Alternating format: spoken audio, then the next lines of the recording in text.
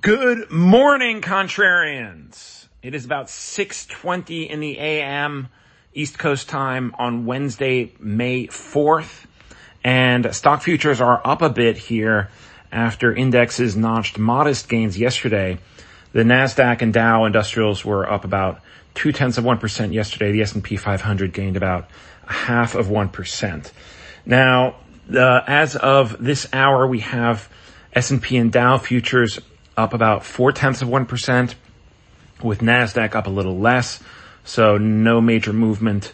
Among individual stocks, AMD and Starbucks are two of the biggest gainers here in the pre-market, at least among S&P names. They were both up about 6% the last time I checked. Losers include Akamai, which is down 14%, and Match Group, which is down about 7%. Those are all due to earnings, I believe. Commodities are gaining a bit this morning. WTI crude is up about 3.5% to trade around $106 a barrel. Bonds are flat. We have the 2-year yield up just 2 basis points to 2.79%. The 10 years holding steady at 2.96%. Cryptos are up a bit. We have Bitcoin adding 1% to trade close to 39,000. So today is all about the Fed. The Federal Open Market Committee, otherwise known as the FOMC, announces its interest rate decision this afternoon at 2 p.m. Eastern Time. Now, the consensus here is for the Fed to raise interest rates by 0.5%, by 50 basis points. This will be the first time it has raised by that much since 2000. So in 22 years, almost exactly, I believe it was May of 2000 when they came in, and the Greenspan Fed then surprised markets with a 50 basis point rate hike. So anything other than 50 basis points will be a major surprise here today. It doesn't sound like that will happen. The markets certainly don't appear to be fully prepared for 75 basis points. And the Fed has too much to lose by raising just 25 basis points. And that would be counter to what everything Jay Powell and the other Fed officials have been talking about these last couple months. So obviously interest rates are still near historic lows, and they have a way to go before normalizing.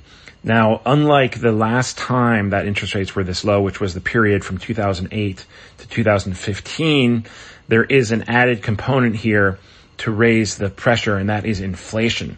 We did not have inflation during that previous decade almost, but it has now come home to roost in a major way. Inflation actually at multi-decade highs. So that is the type of thing that the Fed is rightfully concerned about, and this is why they're making all of this noise about raising interest rates by the historical 50 basis point measure today.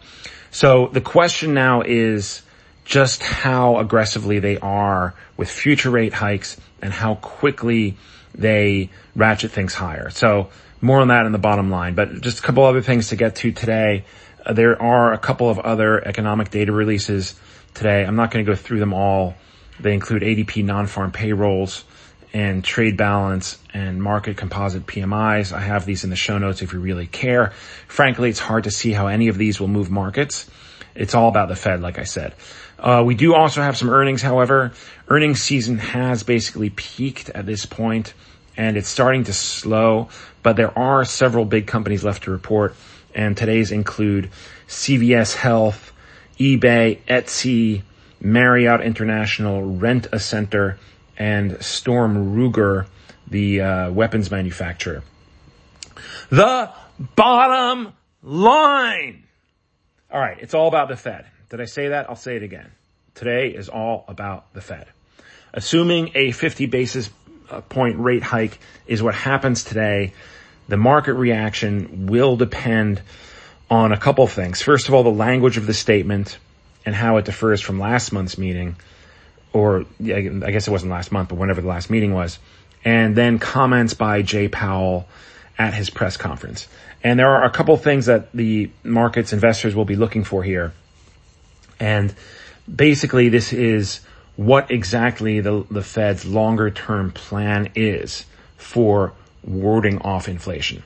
They've said all the right things. Any specifics here on a couple of levels are going to be important. First of all, when might they be ready to proclaim victory over inflation? What kind of levels of CPI are they looking for? Is it really going to be 2%? That's what they have historically said is their gauge they look for as terms of healthy inflation. But what other kinds of data will be they looking for? And also, what might happen if the economy slows, when the economy slows? Remember, we had a negative GDP print in the first quarter.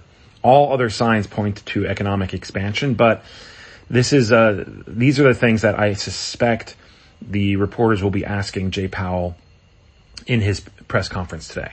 And how he answers will determine what happens with the markets today.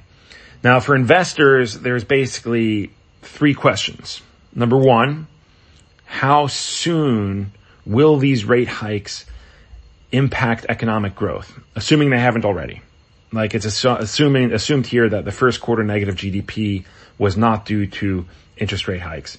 Indeed, I don't even think the Fed had adjusted then yet. So it's unfair to attribute that to the Fed. But when might it happen? How soon will economic growth start to slow as a result of higher interest rates? Look at the housing market. Interest rates are now at 5% for mortgages. How soon will that impact things? Number two, how quickly will inflation ebb as a result of these very same rate hikes? I spoke about this before. The Fed will increase interest rates until they are comfortable with inflation. But how soon will that happen? There is some talk that inflation may have already peaked. The most recent weekly podcast gets into that, but who knows? And thirdly, most importantly, perhaps, can the Fed successfully walk the tightrope here between these two forces, between inflation and economic growth? It's quite a tough task that they have ahead of them. The history is not good for the Fed being able to engineer these soft landings. And again, in the past, they didn't have inflationary pressures, at least not to this degree. So those are all things that we're going to be looking for. But today, again, it's about the Fed and it's about what they say in this statement and what they hint at, if anything, for future interest rate hikes. So that's what we got today. Big day. Look forward to your feedback. You can send it to me at contrarianpod@gmail.com, or if you like, go on the Substack and enter a comment. Some of you have started to do so, and I often answer. I have been answering pretty quickly. Good to have the debate there.